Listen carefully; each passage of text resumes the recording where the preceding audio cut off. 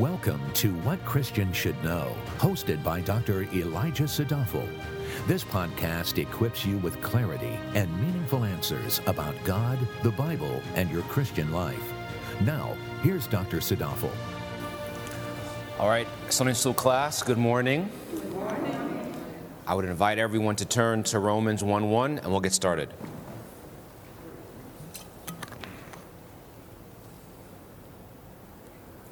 Okay, let us pray. Precious Lord, our Savior, Lord Jesus, Divine Spirit, we thank you for bringing us all together to commune, to fellowship, and to sit under your word as we all yield before you, asking you, Divine Spirit, to open our eyes and illuminate our minds, that we may truly understand and appreciate your word. We are all natural human beings here today, not listening to a person. We, Divine Spirit, listening to your voice, and ask you to remove the stumbling blocks from our ears, remove the cloudy scales amongst our eyes, and open the windows of understanding in our hearts, that we may truly know your word, and therein know you, and therein live a life saturated and led and guided by your divine word. In Jesus' name we pray, amen. Amen. So Romans 1, chapter 1 to 3 says, Paul, a bondservant of Christ Jesus, called as an apostle, set apart for the gospel of God, which he promised beforehand through his prophets in the Holy Scriptures, concerning his Son, who was born of a descendant of David according to the flesh. Last time we ended, we talked about Romans 1:2, and we established the fact that the gospel is not new because it was promised beforehand by God's prophets in the Holy Scriptures. And we ended with a collective question. And the question was, why did God choose to do it this way? Meaning, why did God promise the gospel way back in time, and then later on at a future date, millennia in the future, then fulfill the gospel promise with the revelation of his Son? And I left everyone saying there's an answer to that question found in the book of Galatians. Now, is there any brave soul who wishes to venture and give their answer as to why God did it this way? Fullness of time. Yes, nailed it. The answer to the question is found in Galatians chapter 4, verses 4 to 5. And this is what the Apostle Paul writes. But when the fullness of time came, God sent forth his Son, born of a woman, under the law, so that he might redeem those who are under the law, that we might receive the adoption as sons. So in answering the question, why did God choose to make a gospel promise way back in the Garden of Eden and then wait 4,000 years and then decide to send forth his Son? The biblical answer is because God was waiting for the fullness of time. Now, let's unpack that and explore that idea. The answers I'm about to give you are not exhaustive, meaning the Bible tells us God waiting for the fullness of time, but the Bible does not specify exactly what that means. What we can now do is use the answer in Galatians 4, then search the Scriptures and formulate a reasonable answer. So these three reasons are not the only three, they're just what the Bible tells us. So, God waited for the fullness of time. In the fullness of time, we have, number one, a fullness of prophecy.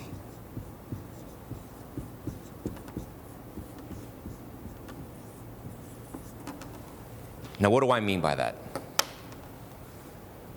What I mean is, all throughout the Old Testament, God's prophets prophesy, or but through God's revelation, are looking down the corridor of time saying, a Messiah is coming, a Messiah is coming, a Messiah is coming. And in those prophecies, they are specific to the Messiah that would come. So what God is doing, being in charge and sovereign over time, he's basically raising up prophets that tell the world a Messiah is coming. God then fulfills that promise in the future, proving what? That he is God, that God's word is reliable, and the author of that word is in charge of all of reality, because God makes the prophecy before the event happens, in some cases hundreds and hundreds of years, and then that prophecy comes to pass. So the fullness of time pertains to a fullness of prophecy. And if, personally speaking now, when God makes a prophecy hundreds of years in the past and then fulfills it, that now actually bears more weight than a sign or wonder. Why? If God were to do a sign or wonder right here, right now, that's an event that happens acutely in the present. It's something miraculous and marvelous now. But when God, for example, through David, when he sees in the future,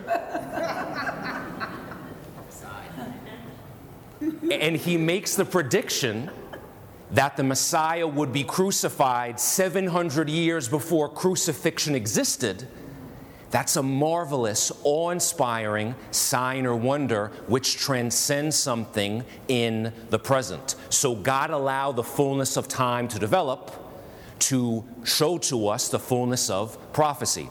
There's a famous experiment by a mathematician by the name of Peter Stoner.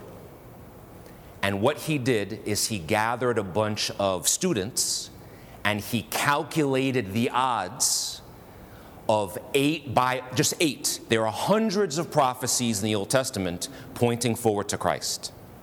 But he and his students calculated the possibility of just 8 prophecies in the Old Testament pointing forward to one person. And when I say that the Old Testament has hundreds of prophecies about Christ, we're talking about prophecies like that Jesus would be betrayed for 30 pieces of silver, Zechariah 11:13, that he would have his hands and feet pierced, Psalm 22:16, that people would cast lots for his clothing, Psalm 22:18, and that he would be born in Bethlehem, Micah 5:2.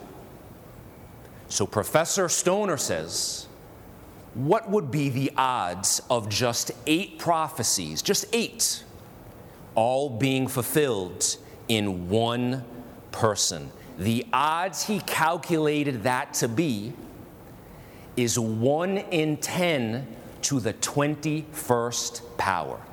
That is 1 with 21 zeros ahead of it. Now let's just try to contextualize how astronomically improbable that is. Odds of 1 in 10 to the 21st power means that you're standing on Pluto, which is billions and billions and billions of light years away. You're blindfolded, and your back is facing the Earth. The odds of 1 to 10 and 21 is that you're blindfolded, back facing the Earth. You then throw a dart in the wrong direction, and that dart now lands on the top of a penny, which is on top of the Empire State Building, and hits the president in the eye. Odds just transcend understanding. So what is the point of telling you that? The point of telling you that is that if those are the odds of just 8 prophecies being fulfilled in one person, when now hundreds of prophecies are fulfilled in one person, the only thing that can explain that is if God is behind it all along. God waited to reveal his Son in the fullness of time to develop a fullness of prophecy. There's another reason. Who can think of another reason? Just think. Old Testament, hundreds of years, Israel, 400 years of silence, then Jesus comes. What could God possibly be trying to show or tell us in waiting all that time? Fullness of sin. What do I mean by that? In the Old Testament, you basically have a people, God's chosen people, the Israelites, that God sets apart. And what God does is he basically says, okay, everybody, in order to get saved, all you have to do is just fulfill this law. And what does Old Testament history tell us? That people couldn't keep the law over and over. Even the really good ones couldn't keep the law. So what was God revealing to us in time? That even if you try to live a life based on works, even if you try to fulfill rules and mandates, you will never make it to heaven. Because the people who failed to keep the law were the Israelites. They were God's chosen people, set apart by him, who were protected. But even they could not fulfill the law. God was showing us in the fullness of time, revealing to us that we need a gospel because a way of salvation predicated on works only leads to disappointment. And the reason why is because the depravity in our hearts, because of the sinful nature that we have, and a sinner can never save themselves by doing, because what comes out of them is sinful. But even more than that, what God was showing us in the 4,000 plus years between him promising the Messiah and the Messiah coming is what? That man was incapable of saving himself. You had empire after empire, the Romans, the Greeks, the Persians, the Babylonians, all these mighty forces who controlled large swaths of people and land, but despite all their power, despite all their philosophy, despite all their education, no one created a paradise on earth. God was showing us that we were totally and completely incapable of saving ourselves because of sin. Hence, God was showing us in the fullness of time that humanity is in desperate need of a Savior. That's why when Jesus came, the gospel truly was good news. And even on top of that, in the fullness of time, what we see over and over and over and over and over again, that the same problems that were plaguing people when the gospel was first promised were the same problems plaguing people in Jesus' day, which are the same problems plaguing people now. Human nature is not changing, which is why we need a universal Savior for all humankind. Yes? In I think Galatians 3, doesn't he talk about that? Talk about how the law, how basically, we can't just live by the law alone because it fails. And I think there's a passage or a verse where he says that, God, he basically says that, if it was just the law, then men would have written a law detailing righteousness, and that way, if the law was the law and the end all be all, then we get righteousness, immortality through the law. But he was explaining how that's not the case. So that's why men and the law will ultimately always fail each other. Right. So your question basically is: doesn't Paul in the New Testament in general point to the law's lack of power to save people, and the response is you're absolutely correct. The purpose of the law, it was not ill and void in and of itself, because we're going to get to this a little bit later. The law essentially revealed to us God's righteousness and what is right and what's wrong. But in general, when we zoom out, the law's purpose was always a tutor that led us to Christ, because it was far out of any human being's ability to obey the law, because the problem is not a man performing things that are given to him on the outside. It's because his heart is warped. It's because he needs a deep-seated inward change, which now gives him the power to actually obey the law. And that change of heart, that regeneration, is reaches its fulfillment when Jesus Christ dies, pays the penalty for sin, liberates us from the power of sin reigning in our lives. So now by the power of the Holy Spirit, we can now actually do what is pleasing to God and do all of his commandments. So that's the second reason. Why did God wait fullness of time? Number one is fullness of prophecy. Number two is to show us that we absolutely need a Savior. The third reason is a fullness of means. Now, what do I mean when I say fullness of means? God is a God of means. He uses natural routes. He uses natural situations. He uses natural circumstances in order to fulfill his will. When we zoom out and we ask, at what time in human history did Jesus arrive on the scene? He arrived on the scene when most people in the known Mediterranean world then spoke a common language, and that language was Koine Greek. And that's important because when the original apostles and evangelists went out and they spoke Koine Greek, they could now relay and communicate the gospel to a people who actually could understand what they were talking about. So God used the means of time and waited until a point when people in general had a common language so the gospel could be proclaimed and understood. On top of that now, God also waited through the means of the Romans essentially building and connecting the world with trade routes and roads and an already established system, so that when people went out to spread the gospel, they would know where cities were, there were roads to travel there, and there were already shipping routes established to bring the gospel from one place to the other. So why did God wait? Why did he promise the gospel and then fulfill it? Because he was waiting on the fullness of time. And again, the three answers we just discussed are not all-inclusive. They just give us some insight into God waited. Ultimately, to get all the answers, we'll have to ask God in paradise, because that's an answer that only rests fully in the mind of God. So, the gospel was promised in the Old Testament, and what the New Testament now does is it fulfills the Old Testament promises, it fulfills the Old Testament covenant, but it does not abolish it.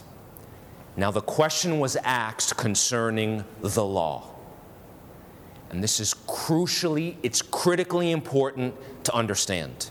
When we began talking about the gospel, we began with the law, which exposed the sin problem. Now that we know what the gospel is, we're now going to go back to the law, because the gospel in the New Testament does not nullify or make void the law. What do I mean by that? The law is now perceived in a unique way considering the gospel, because God's grace, as revealed in the gospel, never negates God's objective standard of righteousness as revealed in the law. As Martin Lloyd-Jones once wrote, quote, "Salvation is something that fulfills the law. It does not make it void," end quote. So now that we are members of the new covenant, now that Christ has public ministry, he lived, he died, and he rose again. When we now look back at the law, and when I say law, I mean the moral law as revealed to Moses on Mount Sinai. When we now, believing in Christ as our Savior, and look back on the law is not useless. The law is not something that we throw in the garbage. The law is given to us by God, and it therefore still has value. It is not void. So now that we know what the gospel is, that we are not saved by works, but by faith in Christ, how do we now use the law? And there are three ways.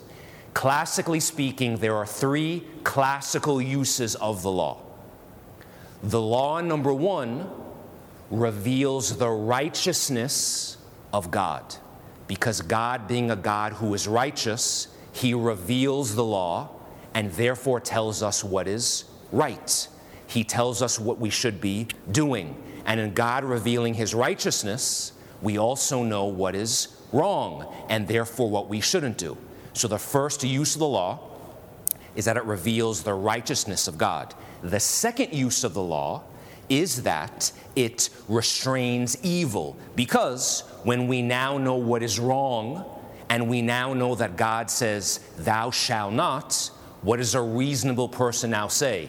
I'm not going to do it. And therefore, there's a restraint of evil placed on our consciousness. And then back in Moses' days, God's law also prescribed certain civil penalties for breaking the law, like stoning for blasphemy. That in and of itself was a restraint on evil. So use of law number 1 reveals God's righteousness. Use of law number 2, it restrains evil. Here's the most important use of the law, now that we're in the new covenant.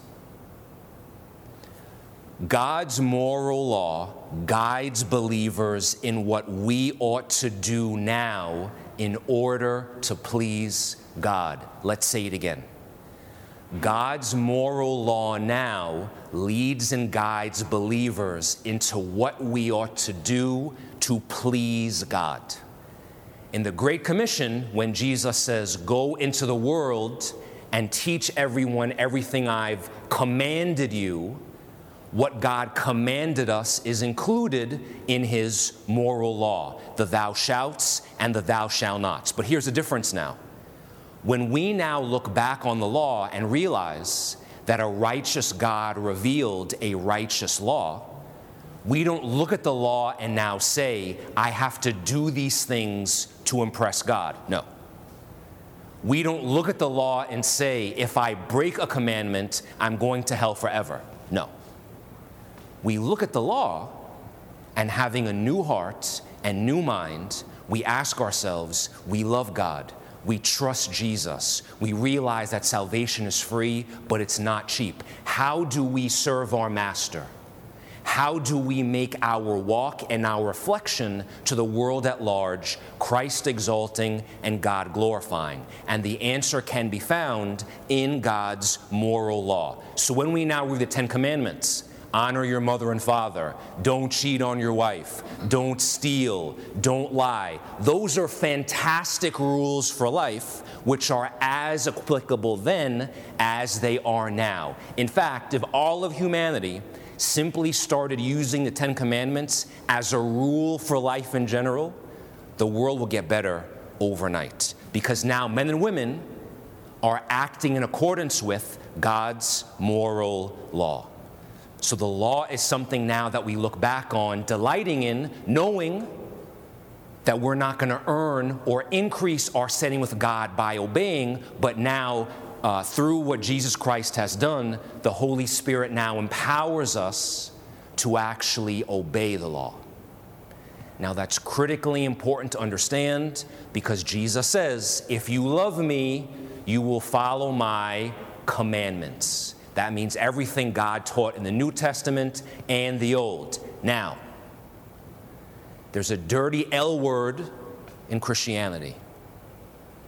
And the dirty L word is legalism. People hear that and they run. They say, oh, don't want to be a legalist.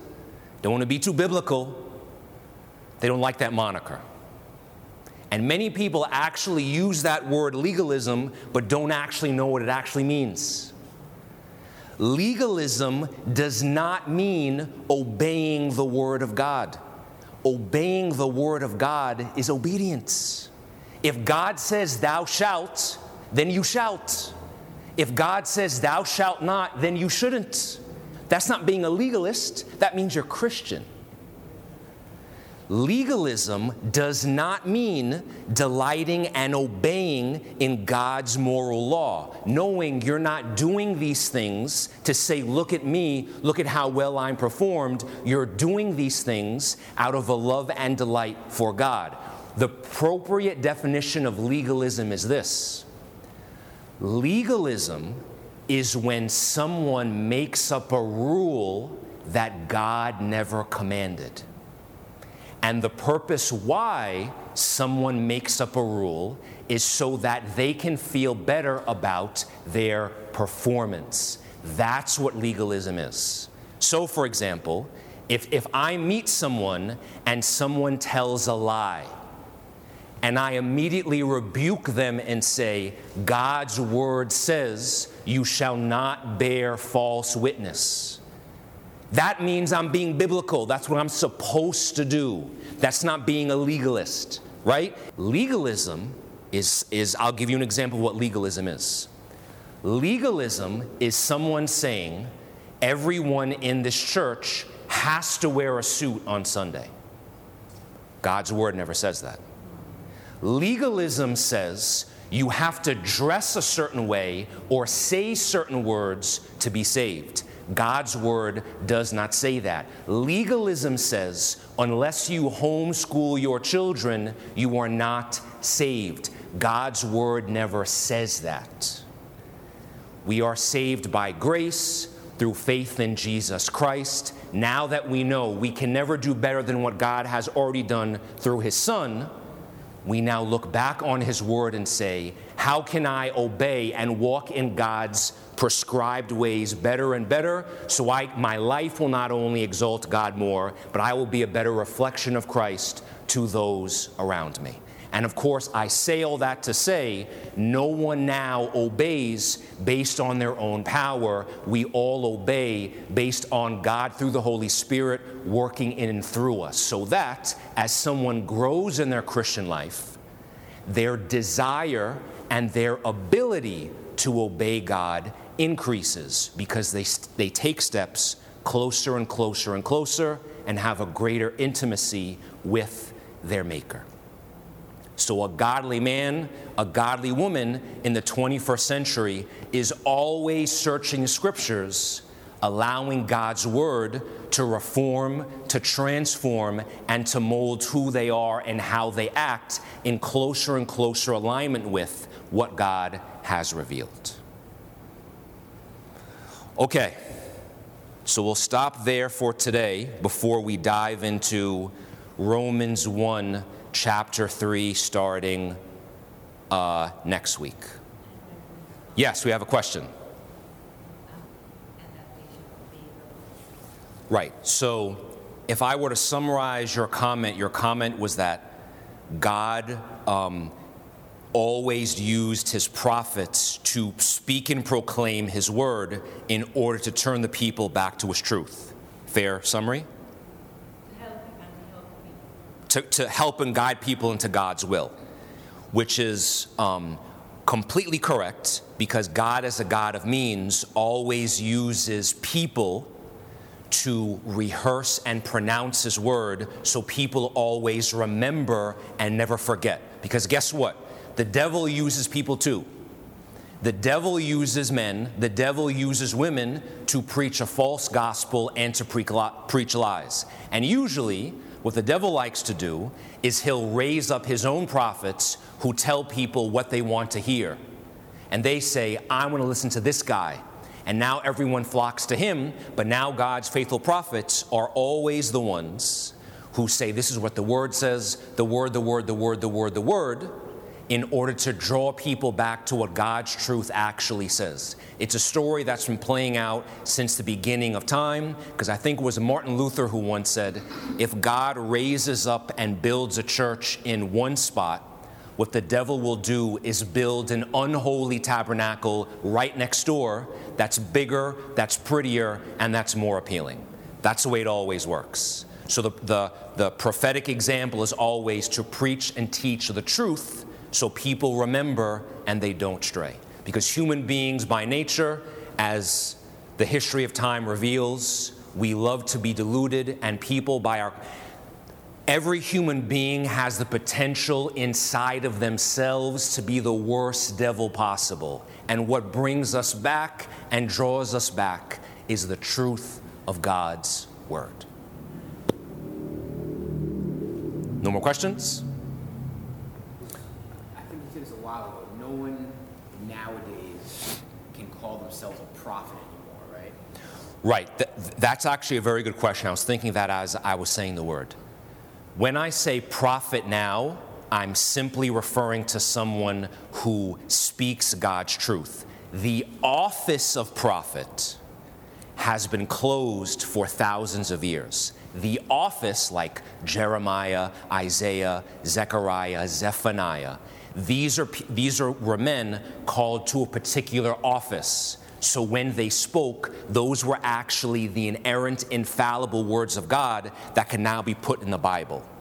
But when someone acts as a prophet now, they're not acting in the office of prophet. They're simply communicating what God has already revealed. Because remember, back in Jeremiah's time, for example, what the people did not have is the book of Jeremiah. So when God uses Jeremiah to proclaim his words, those words are inspired by God, and because he held the office of prophet, those words would ever be recorded in the pages of Holy Scripture. All the words I said today will never belong in this book. Every word I've said today came from this book because this is God's word. I'm just merely communicating it to people so they can understand. No new revelations from me. Okay? Let's pray. Dear Lord, we thank you for marvelously revealing your truth to us in promising the gospel beforehand and then waiting for the fullness of time to develop, to reveal not only your nature and your character, but the inherent sinfulness of man and why we are in desperate, absolute need of a Savior, and hence the gospel, the good news. We thank you, O Lord, for your truth, and we continue to pray at the end of each and every Sunday school lesson that you lead us and guide us and deposit your truth deep within our hearts, that it will grow a tree that will always be fruitful, yielding fruit of love, light, truth, and illumination, that we will not only understand you better, but understand ourselves better, and thus be able to relay your glorious and marvelous truth to all those we encounter. In Jesus' name we pray, amen. Thank you for listening. For more valuable resources, including a bookstore and online Bible study, visit wcsk.org.